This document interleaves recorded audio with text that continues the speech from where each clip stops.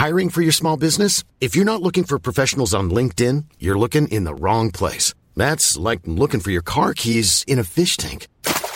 LinkedIn helps you hire professionals you can't find anywhere else, even those who aren't actively searching for a new job but might be open to the perfect role. In a given month, over 70% of LinkedIn users don't even visit other leading job sites. So start looking in the right place. With LinkedIn, you can hire professionals like a professional. Post your free job on linkedin.com/people today.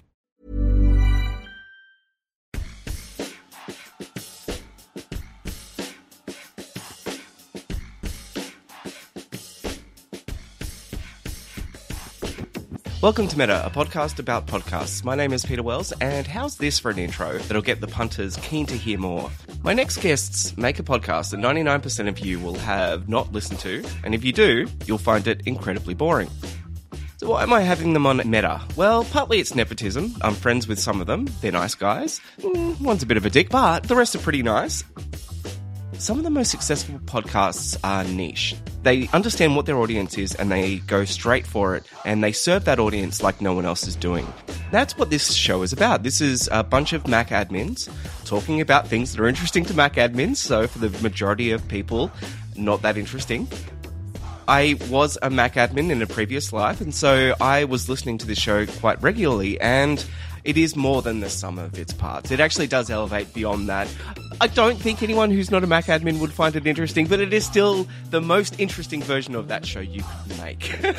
How's that for an intro, boys? Thank you. Thanks. I think that's perfect. And yeah, I always go back to Merlin Mann. Gave a really great talk at South by Southwest, I think in 2009, 2008. It's been forever. But what it comes down to is voice times obsession is equal to audience. And when you can provide voice to a passion, an avocation, as it were, you can really build an audience and build a thing. And that's that I put behind my side of this. But, we work as a team, the whole lot of us. And, we're here to, bring a lot of different voices to the fore on this really complicated topic. And so before we start, can everyone say their own names so that people listening can understand who is talking? Sure. I'm Tom Bridge. I'm a partner at Technolutionary, and I'm a producer of the podcast. I'm Marcus Ransom. I'm a technical delivery manager at CompNow in Australia. And I'm Charles Edge. I'm the Chief Technology Officer of a venture capital firm called Bootstrappers. And I'm James Smith. I'm an engineer at ANZ, and I edit the podcast, and also, funnily enough, I edit this podcast. So we're getting very meta today. We're all the meta right now. So whose idea was it for the show to begin with? Let's start at the early days, the origin story. I blame Charles. Okay. We always blame Charles. I also blame the bottle of Jaeger that was involved in that evening, but it was about 5 years ago this week. He and I were at Macaduck in, that would have been 2016, which was in London. It was the first year of that conference. And he and I were both speakers. We were both hanging out in the pub at the hotel, and we're talking. He was like, we should do a podcast. I was like, okay, sure, why not? No, that actually sounds like a lot of fun. And, we found a couple of other folks. Pepijn Brienne was in the same room, and he thought that sounded like a good idea. And he was with us for the first couple of years before he went behind the rainbow curtain and couldn't do those things anymore. Which means to work for Apple. Yeah. Correct. Yes, he got hired by Apple to do consulting engineering for them on their security side. And so, Apple has a very strict no public figures policy. Unless you... Yeah. So, although we've managed to nab Apple twice on our podcast, so yes, and I'm working on a third time. Yeah. So I'm hopeful to get Jeremy Butcher from the product marketing side, who's an incredibly knowledgeable person on how you manage Macs, and he's great to talk with about that particular topic. Maybe we need to actually step back a bit and explain to the people who are unlikely to listen to our podcast what a Mac admin is. Because it's funny you say that. My parents are like, "Oh, you've got this podcast. We'd love to listen to it and understand what it is you do." And for starters, explaining to my parents how to listen to a podcast was hard enough. But then they confirmed exactly what you said, where they got about 5 minutes into it and said, "We don't understand what you're talking about." So Mac admins are people that get large amounts of Macintosh computers to talk to each other and to other computers in a corporate network. So we make them work beautifully. At least that's the plan. We try. In schools, businesses, all sorts of things. And it's a niche job. Mm. Yeah, I mean, being an IT professional is niche and boring enough in itself. Being a Mac admin version of that takes you down to a tiny percentage of people worldwide.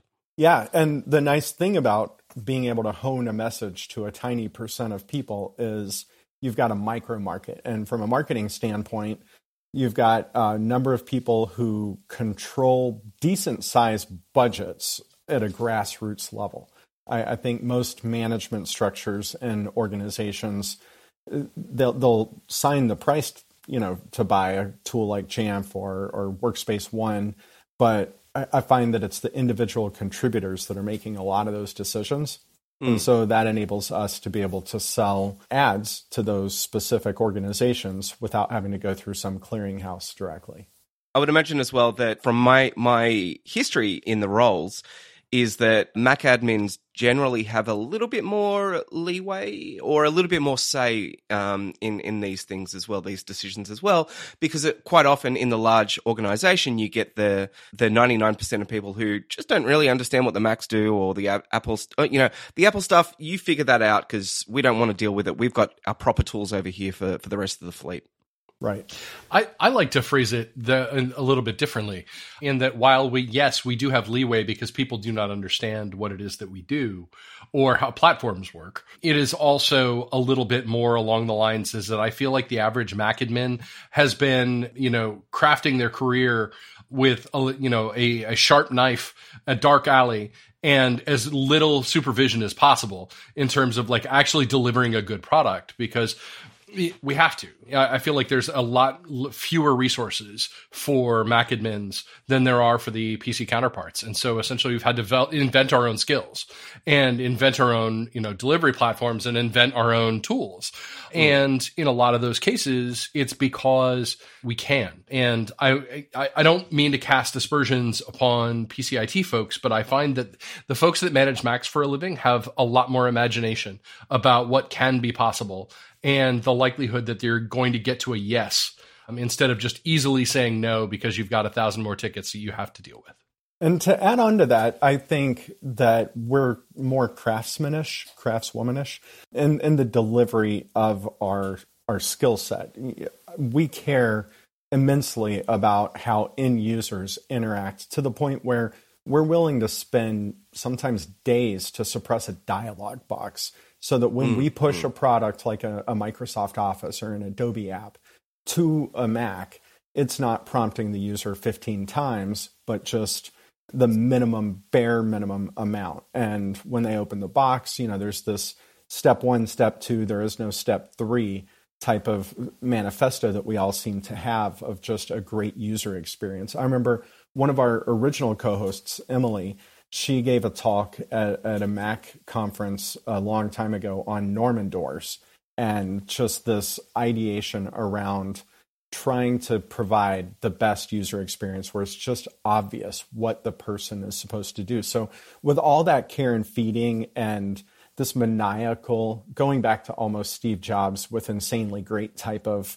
approach to IT delivery, I feel like we become this rebel alliance. And so our podcast becomes this pirate radio for the nerds inside the circle of nerds, if that makes sense. I think going back to that craftsmanish side of things, I would say that from the Mac side of things and deploying technology into organizations, I think there's also a far greater amount of open source software that we as Mac admins take advantage of and use. And I think it comes back to the types of people that most of us are, in that we want to give back to the community. So we might use a tool like Jamf. If you're people who are listening, you're probably going to hear us throw out words like Jamf and think, what the hell is that? It's a management tool that we one of the major management tools that can be used to manage Macs and iOS devices in an organization. And that's a paid tool, but it's often augmented with a whole bunch of open source software. So you'll be putting that into an organization, but then you'll go out and you'll see somewhere where you can improve. So you might write an app or a series of scripts and open source that, and then use that, and other people will use that and build on it. It just comes back to that idea of community that really makes all of our work so much better. Yeah, I'm trying to expand this idea to be more universal for people out there who might be thinking about starting a podcast for their own specific, very niche, very tiny little market. And I want to understand kind of how it works for you. And I do think a lot of what you have said is one of the reasons why I believe this show is successful and why the Mac admin community in itself is so friendly and sharing, is that, yeah, I go to a conference for IT professionals and it's wall-to-wall nerds, and that's what I expect. You go to a Mac admin conference, the exact same setup, and you speak to someone, hey, how did you become a Mac admin? And they're like, oh, I was a graphic designer, but I was the best person on computers. Oh, I was a video editor. I was a musician. So everyone always comes with this like history of like understanding the tools and understanding the frustrations. I think that is different. I think that's what makes us unique. But I want to go a little bit beyond that. Stop talking about Macs for a second and talk about just the idea that you've become a kind of the pirate radio for the community. What would be some tips you would give to people just in terms of figuring out who are the best voices, who are the best people to be on the show? Yeah. If you were, say, a bunch of plumbers who wanted to make a show that was specifically about the plumbing or whatever. So I would say one of the reasons that I approached Tom specifically, he's really good at his craft. So that's a given with, I think, all of the co-hosts, with the exception of me, on the podcast. But I would say he had done some work with the local baseball team, sports ball, yay. Yay, sports ball. in Washington. So that's why I approached Tom specifically out of all the Mac admins. There are a lot of people who are really good at their craft, but I was looking for someone because I had never done any voiceover, any podcasty type of work. And now I've got 3, but in those early days, I wanted someone who could kind of approach that. And I was happy to take the task of booking a lot of the guests and writing a lot of the scripts. But I felt like we needed someone who could do that. Tom ended up being way more than that because he's basically the producer of the podcast. He gets all the little bits tied together that go on behind the scenes that no one would ever really think of. So I think of it more as his podcast at this point than mine, But one more thing, as far as market sizing, like, do you have an addressable market that's big enough to listen to a podcast? There is a large, thriving Mac admin Slack channel. And I feel like I'm parts of Slack channels for UX and UX research and very niche markets elsewhere. And I feel like whenever there's a 5, 10, 20,000 person Slack channel somewhere that represents a cohort, that there you have an addressable market. You also have an easy way to talk to that market. So, getting stuff out there. But I'll turn it over to Tom now. Yeah, there's absolutely, some good options that are available, for any market.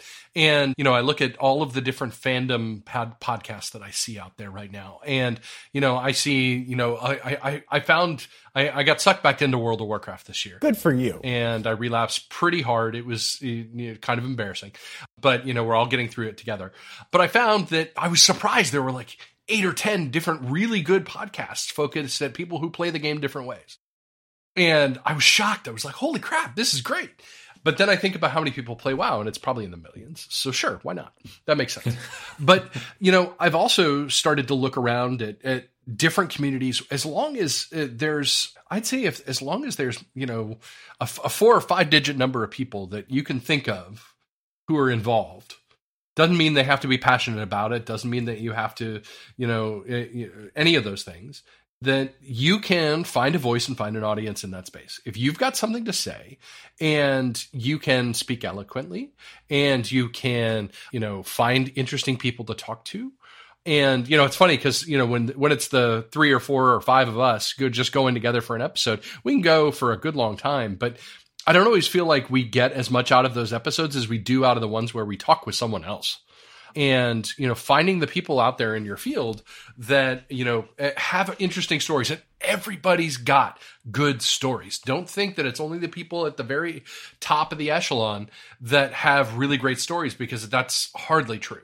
And a lot of people have been overlooked due to, systemic issues, or they've been, overlooked because of bias issues. Those people have incredible stories. And great voices. And great voices that we need to highlight more of. Mm. And so I feel like in a lot of ways, it's all about telling the story of the profession, of the affinity group, of the whatever's tying you together, whether that's stuff that you do, stuff that you read, stuff that you learn. Those are there are ties that bind there, and that's where you build community. Yeah, and I would say the community kind of came together. Like Marcus, as an example, jumped in because Tom had put something out on Twitter, and so we all kind of knew each other already. I'd met Marcus before, I think we met in Reno, maybe? Sweden. Sweden, yeah. Gothenburg. So, we kind of knew each other, but having people who are willing to take a component, whether that's co-hosting or like James, with the editing, these things don't kind of happen on their own. And it was a solid, year and a half before we sold a single sponsorship. So it was definitely I think a it was labor. Longer than that. And we'd probably still be doing it without sponsors. That's just we never went looking for sponsorship as well. It was kind of a bit of a surprise where all of a sudden people started asking us about sponsorship, and then it was a real moment where it's like, oh, okay, are we going to do this or not? And same thing for me. Like, it wasn't even in my mind, because I was talking to Marcus, and I think we're about 25, 26 episodes in. And I was speaking to Marcus saying, hey, if you ever need any help on the podcast, let me know. I've edited them in the past. And it just so happened to be at the same time that the previous person who was editing decided that they didn't want to do it anymore. So I'm like, cool, this is great. Never once thinking about, hey, we're actually going to make any sort of money out of this. It was more so because I love what I do and we all love what we do. So I wanted to help contribute. And I think that because of that, that's what then brought other people in to go, cool, can I come and talk on the podcast? Can I be a guest? Can I come and pay you money to advertise our products? And going back to what Charles had said earlier, because of how passionate we are and the group that we specifically target to, those advertisers come to us because the people who listen to us are the people who make decisions about this stuff. So then it makes it a quite easy conversation to have. Mm-hmm. I think one of the reasons when I was listening to the show, one of the things that I really responded to was when you are a Mac admin, especially in a very large organization, you tend to be like the one Mac admin in the village, like that you've got no other people to bounce your theories and ideas off. And so that's why you end up leaning so heavily towards the community, listening to the community. You've mentioned the Slack before. I used to start every morning on the Mac admin Slack and just seeing what people were finding and what would be my headache for the upcoming week and things like that. And I guess, you're also in a very lucky position where your main vendor, Apple, tells you nothing about what's coming up and changes the rule book every couple of months so that the show remains fresh. Yeah. True. I would joke that we have a common enemy, all Mac admins do. And that really is chaos, but sometimes the chaos has 6 colors. I feel like that does help in terms of building community because, again, the script changes constantly. We never know what we're going to face until we're facing it. And it may not work the same way when it's announced as when it's delivered. So there is a real need to stay current on these kind of things. The half-life of information is something that, keeps coming up amongst the lot of us in the community, and the half-life of information in the MacAdmins environment. And that really just means how long it takes a piece of information to come into existence, be required to be known, and then be forgotten. And be required to be forgotten. Well, and yes, then be required to be forgotten is much shorter than it was when I started in the field 20 years ago. So sometimes we have the challenge where we record on a Sunday night US, Monday morning Australia, and then James gets a week to get everything together, edit it, wait for feedback from the guest to see if there's anything they want scrubbed out, and then release it. And sometimes the episode comes out and you're thinking, those things I said last week are now obsolete. Yep. Obsolete, no longer current. That happened with the episode yesterday. You were talking about one of the betas, and then in the time that we recorded and it came out, Apple released the new version of it, and things have changed. I like to think it was because of me, but of course.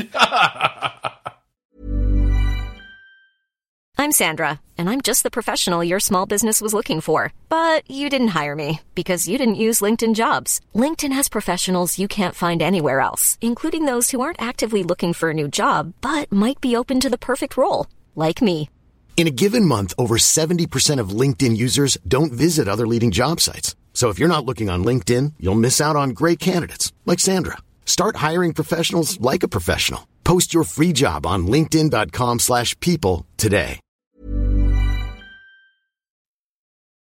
The other thing that's been really awesome for us as the hosts of the podcast here, every guest that we get in, we start with an origin story. As you mentioned at the start of it, we all kind of accidentally end up in this field. There are some people who decide from a very early age or that this is what they want to do. The rest of us just kind of end up here. So we have an origin story from all of our guests to hear their stories. And that's been a really amazing and powerful tool to let people know that it's okay to not really know what you're doing and work it out along the way. And some of the people who may appear from their community and social media profile to have everything completely under control and have left school early and gone straight into computer science and got a PhD in computer science and everything like this. And then you discover that they used to work in a puppet theater and were spray painting things in the back of alleyways, and that gave them the skills and the mindset to do this amazing work. And Alistair is a great guest. He is. And it's, and that's just one of the stories. So many others we get along the way. Somebody who, signed up for the wrong course and ended up doing an IT course rather than how to use spreadsheets and things like that. There's really amazing ways that people got into things and stories, and even things that are just completely unrelated to IT. And I also think that's why the community is so strong, because on one hand, we could say there is no rule book or instruction manual on how to do this, except for the fact that Charles wrote some of them. But we're all having to write it together. And realizing, like, when I started out in this career, it was buying books that Charles had written, or another guest we have on quite regularly, Eric Dreyer. And to go from buying these books and reading them to being able to have conversations and to be a friend and a colleague of these people really breaks down the walls that we'll often put up ourselves in a community, where there will be a group of people that are perceived to be elevated, and then the rest of the minions around that are sitting there listening and consuming information rather than participating and joining in. So for us to be able to create something where we can get all of these people who may not feel that they have a worthy voice, and to show what they've been doing and to give them an audience and encourage them, it gives me a great feeling. Yeah. And also means I don't have to then go and create tools and show other people how to use them, because nobody wants that. I would say if we wanted to talk to other podcasters and try to parlay what we've learned in that regard, it would be that every episode we write a story arc before the episode. And that's just really a list of 10 to 15 questions. And those questions kind of define how the trajectory of how the conversation is going to go. And as we go, it's a Google Doc. It's really straightforward. Peter, you've seen it because you've been on the podcast. But as we go, we may reorder the questions because someone may answer a question earlier, or it may just make more sense in the thread of the conversation for that question to go earlier. So, it's easy to have these long, meandering conversations. And I think interpersonally, like if you and I were sitting out, it would seem really forced if I had a document that we were following just as a conversation while we're having wine or something, right? But as a storytelling mechanism, it helps us, and it's not something as trite as the hero's journey or anything. It's, let's start with, if you've never been on the podcast, here's your origin story, Batman year one type of thing. And then as we dig into the depth of the subject matter, what we're really getting at is, now let's teach you something. And in our experience, I would say most listeners are only going to come away with one thing per episode. So that doesn't leave, even if it's an hour, it just doesn't leave that much room to try to add more than 10 or 15 questions, and everyone's based on their experience going to come away with something different perhaps from the episode. But we definitely have this eye on, and you can sometimes see it in the title, or sometimes we're just trying to be cheeky with the title, but you can see what we're getting at with that one little thing. And then hopefully they can take that with them throughout the week or the month and learn something. And I think trying to teach is definitely a component of a professional podcast, whether it's HRIS or UX you mentioned earlier, or Mac admins, Yeah. On that, specifically on the technical side of things, of actually creating this stuff and bringing it out to people, for anyone who's listening who is actually making a podcast, audio is incredibly forgiving in terms of reordering and chopping and changing. You're not dealing with video where someone's watching and can actually see when you're cutting stuff. If you find that you've got a list of questions and you do just go through them one by one and are discussing this, but then as you're listening back and you're cutting this episode, if you feel, hey, actually, this might have been better earlier on in the piece and would have followed really well after this particular response, don't be afraid to chop and change and move stuff around, because audio, if you do it well, people aren't going to know. They're just going to hear it cut from one question to the next question, and it's going to be fine. And if that creates a better story arc for that particular episode, great, do it. Yeah. I would add to that and say, James does a really good job. We frequently say, sorry, James, in the podcast, which is kind of a mnemonic for, you're going to have some editing to do here. But there are times, like, I feel like I've been speaking too much, and I will just, at the end of a question or at the end of an answer for a question, I'll just raise an eyebrow and wait. And that uncomfortable silence is fine because James is going to fix it in post, It's all right. James can fix everything in post. Yeah. He's really good at that. He is, yeah. I cut one of my other podcasts myself, and I sometimes wish I'd have just hired James to do it. The other great thing about using the Google Doc as the run sheet is that rather than being a PDF where it's static text, once it's been created, it's not moving. Because we can move the Google Doc around live, we can even do things, and it took us a while to actually arrive at this, where we will highlight questions so you can say, all right, Tom's going to answer the next question, and we can sort of look at questions and go, okay, I've got a couple of interesting angles on this, so I'm going to highlight that one 3 down, and that way we can make sure that we're trying to spread the load out, ask a question where we actually might know a little bit about it, so we can go into a little bit of detail, but we also end up moving things around because the trajectory that we thought at the start of the episode may take on a very different life as we get through there. Some of the feedback from the guests as well about having that live doc has been great, where someone's thinking, The only time I've ever really done public speaking is giving a presentation in front of a group of people where you've got a slide deck and it's all static and you need to know what you're going to do and you're going to need to rehearse. And then we share the run sheet with them and start putting some questions in. And then they start adding some things in. And the feedback from some of the guests is, I was really worried about what questions you were going to ask me. They've got time to think about an answer, work out, what they want to do, hopefully not get too many surprises by us, dropping a question in the middle of it that they weren't prepared for or didn't know the answer to.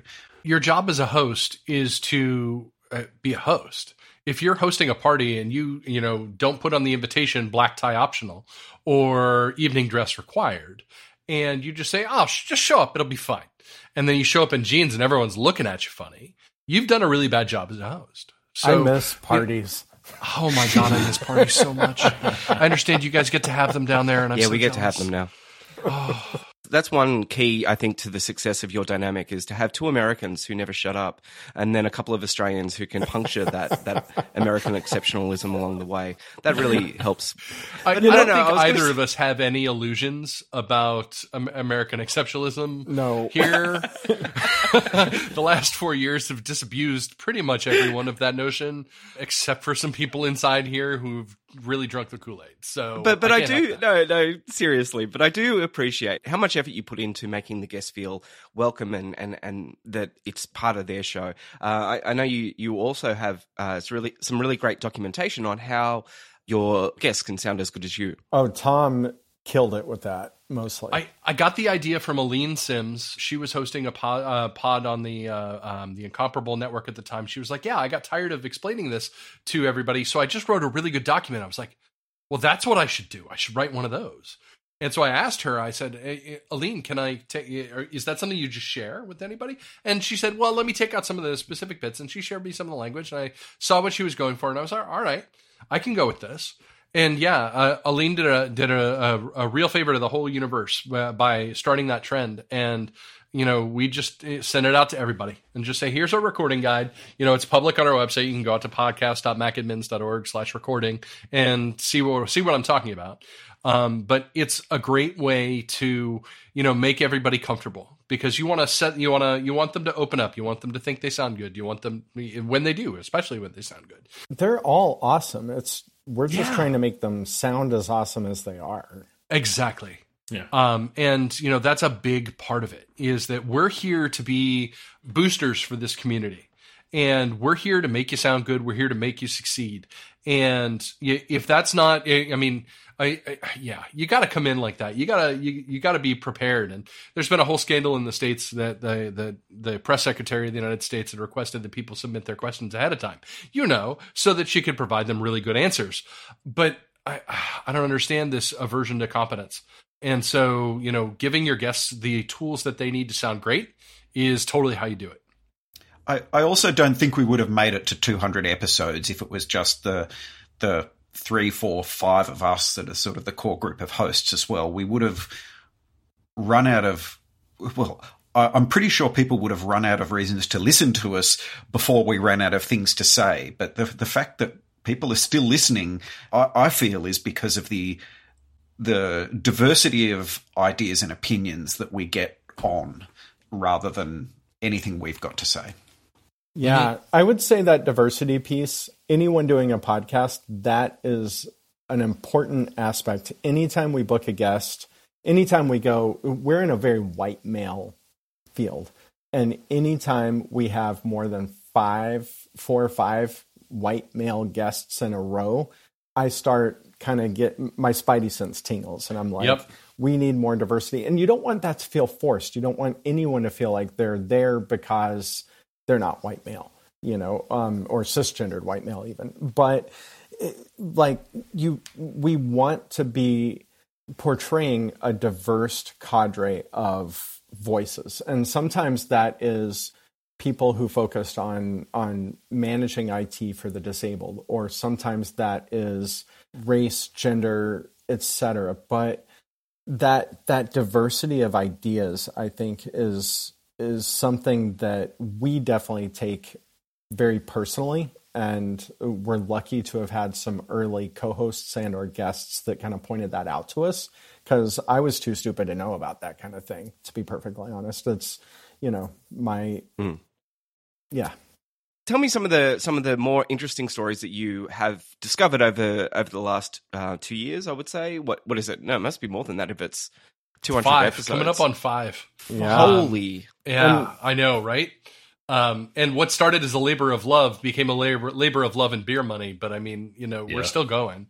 And I think my favorite story was Tim Perfett on the podcast. Tim was Tim worked at Apple for a long time as a consulting engineer, and then kind of came out into the public market as a consultant and software vendor. And Tim's a delightful person, and he tells great stories. But the story that kind of like brought the whole show to a screeching halt was when he told us about his engineering school in Iowa, where he was required to take an agriculture class. And, went into depth, and I will have to find the audio link for you because we will want this in the show notes, about the best ways to slaughter chickens. And it was... I thought this was when he was in New Caledonia rather than Iowa. Oh, was it? Because I remember, because I wasn't on this episode, and so every now and then, if I've been busy and haven't been able to record an episode, I get to listen to it in the car like a muggle. And so I'm driving along listening to this great story about Tim Perfett and sort of where he came from, the reason his business is called Two Canoes. And he's talking about one of the things he learned was how, as Tom was saying, the best way to slaughter a chicken, which is, Tom?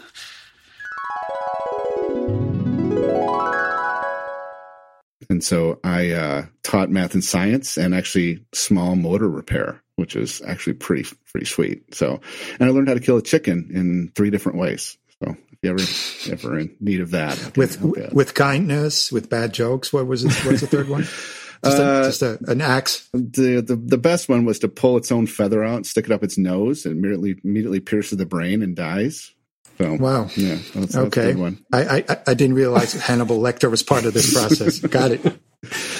Forget I asked. Yes. How about that local sports franchise? Wow. Next time I go on the Survivor, I know how I can freak out all my teammates immediately. Who has a feather? Get ready for this.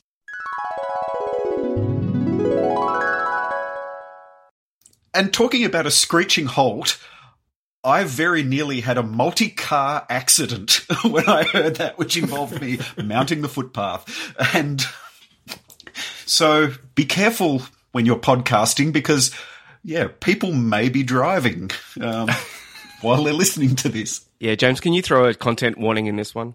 Yeah. And by the way, I have adopted that workflow of saying sorry, James, whenever I've gone on a tangent. He's going to leave that in now. Yes. Actually, one that James hasn't listened to yet is full of cut that, James, cut that. Where I tell tales out of school. But yes, I think that is actually also one thing I would absolutely recommend to the indies out there is find someone who can edit your show and is not someone whose voice is on the show, so that there is a level of removal there that they're not going to be so precious about certain ideas. They're hearing it fresh for the first time and being able to cut it. What have been some of the fun moments for you, James, over the last couple of years that you've been involved?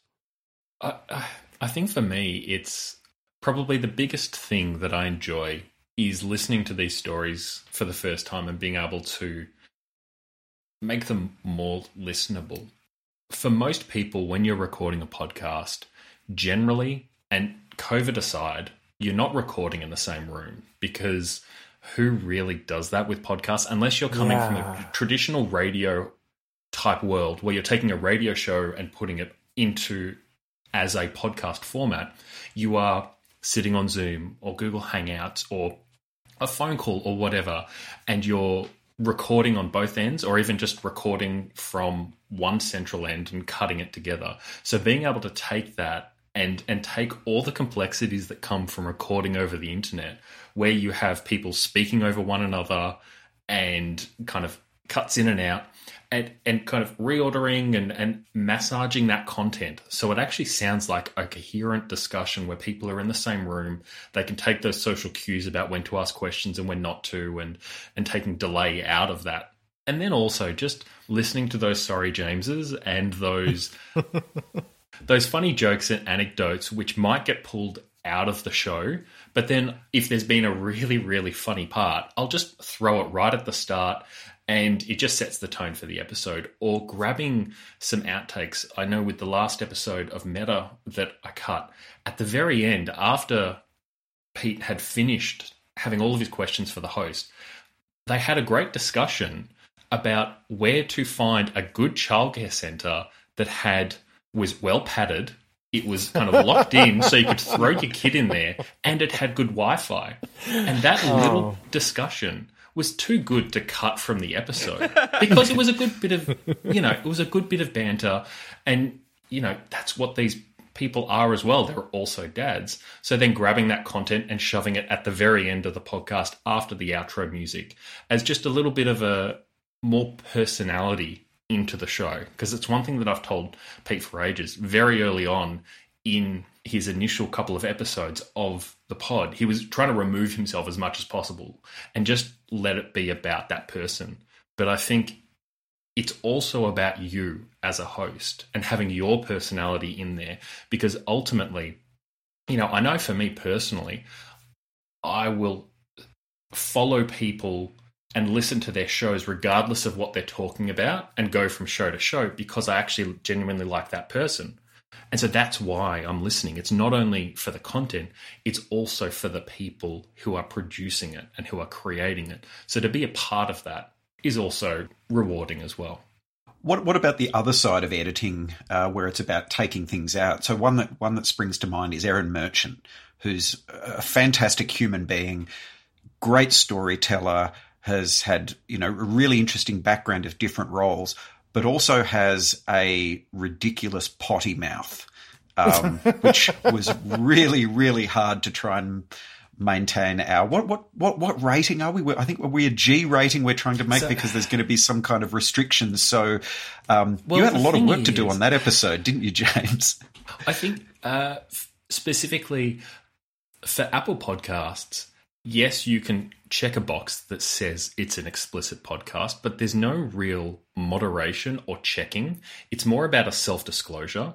Yeah. You can just mark your episode as clean, in inverted commas, but it doesn't necessarily mean that you could throw a whole bunch of swear words in there. It's still going to be technically marked as clean because people aren't listening to these podcasts before they go up. It's just the Apple Podcast is a directory, and it subscribes to your RSS feed, and that's just what happens. You post a new episode and it goes live. Just think about your audience. In our case, it doesn't really matter if there's a few swear words here and there. It's just a bit of colour. And obviously having 2 Americans and right now 2 Aussies, it can get fairly colourful, especially from our side of things. I never curse on it. No, I know that, and that's what I'm saying is Americans are very, precious. The fact that you call it curse shows that you're not really. Yeah, exactly. Whereas for Australians, for Australians, it's not a work day unless you drop a few F-bombs throughout the day because Erin would fit in so easily here, wouldn't she? So that's my roundabout saying of just target to your audience. If you think that it's a more family-friendly oriented thing, if you're creating podcasts for kids or for the whole family to listen to, obviously, yes, cut around that stuff, throw in a beep sound, or just it's audio, so you can actually cut it out if you can find a way to cut around that piece of audio. If you can't find a way to actually cut that section out without kind of mangling the words, throw a sound effect, throw a kind of a tone over it, the classic beep sound. It's really dependent on who you're targeting towards. For podcasters out there, my advice would be go look at how NPR and those kind of bigger ones do it. They're generally, all of their episodes are always marked as clean, but if there is a particularly sweary guest on that day or whatever, they're speaking about certain things that will naturally bring that language, they will say at the start, this might be not suitable to listen with your kids in the car. And that seems to be as good as they need to do. No one ever gets pinged for that. And I generally try to limit to like 3 swear words an hour is what I'll let through to the keeper. And anything more than that, a beep is always funnier. Like if you South Park especially if you pick the right sound. Like I feel like in a lot of cases, the old Sosumi beep sound, which James is going to put right here, is a really great cover for an Apple podcast. And, because there's that's a piece of, graphic or auditory language that, the old folks or the folks with longevity are going to find cute as a piece. But I mean, if you really wanted to put, something like the Apple startup chime instead, which James is going to put right here, is, certainly really, really helpful. And the other thing that you could do is that perhaps, you could, intersperse like Whitney Houston singing the, and I Will Always Love You, and just kind of let that all go, at least 31 seconds so that you're past the safe harbor rules. Nope. That's not a number. That's not a number. It's not. It's a percentage. No, it's not a percentage. It is whether the court feels, according to the country, that it has exceeded the amount that it is unmistakable what it is. And how do you know this, Charles? Have you run foul of? For the history podcast, I've done a bunch of research on this because there's a lot of historical clips of computing sounds.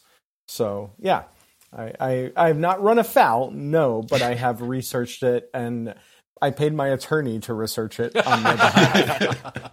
So that is professional legal advice from a proper attorney in the United States. So take that for what it's worth. Yeah, attorneys in the U.S. always just say, it depends. That's the answer. Yeah, that's pretty much true. When I was in law school, that was the answer to everything. It depends. Mm-hmm. Yes with an if, no with a but. Yeah, I feel like it's I feel like that's an answer for a Mac admin. Can I do this? Well, it depends. Well, is there anything else you guys wanted to say before we say goodbye to the good people at home? I mean, like I said, I think you are proudly niche, and that's how you say it, Charles. It's niche. It's not niche. I hate hearing niche. It's bizarre. Anyway, my gears so much.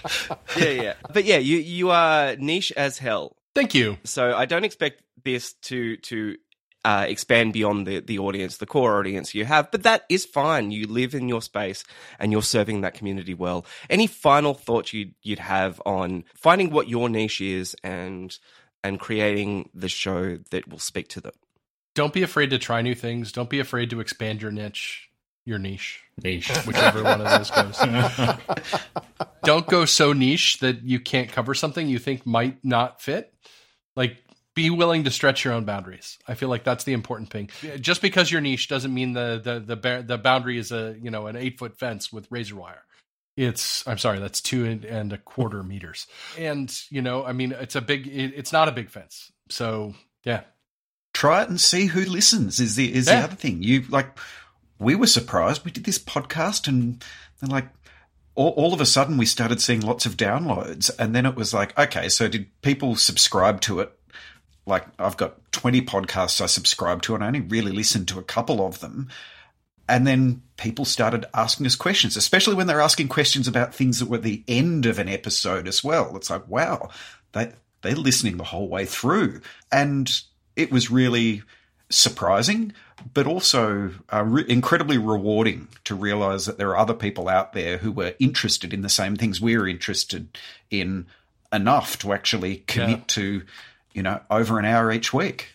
And I think the other part of that is don't obsess over the numbers, though. Yeah. And you can't go hunting at your podcast stats page and say, oh man, that episode only had, X number of downloads that was smaller than the other one. It must not have been a good episode. No, that's not true.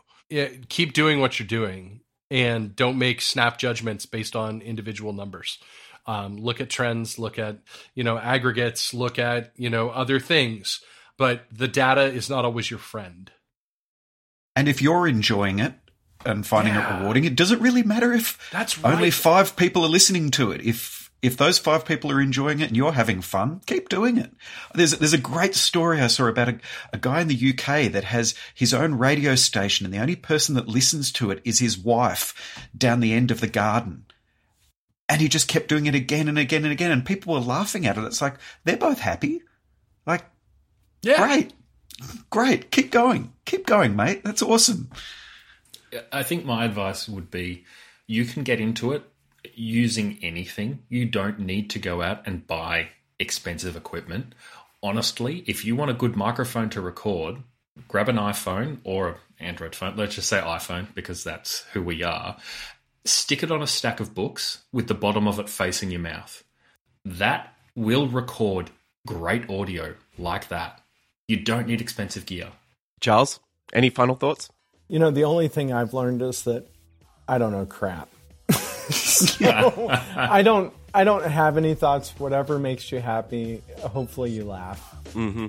Yep. Well, that's a lovely spot to end it at. Thank you, boys, for being on the show today. Thank you for having us. Thank you so much. Thanks for having us.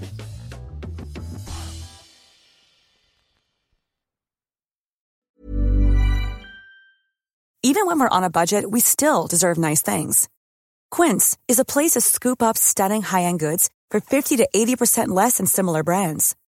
They have buttery soft cashmere sweaters starting at $50, luxurious Italian leather bags, and so much more. Plus, Quince only works with factories that use safe, ethical, and responsible manufacturing. Get the high-end goods you'll love without the high price tag with Quince. Go to quince.com/style for free shipping and 365-day returns.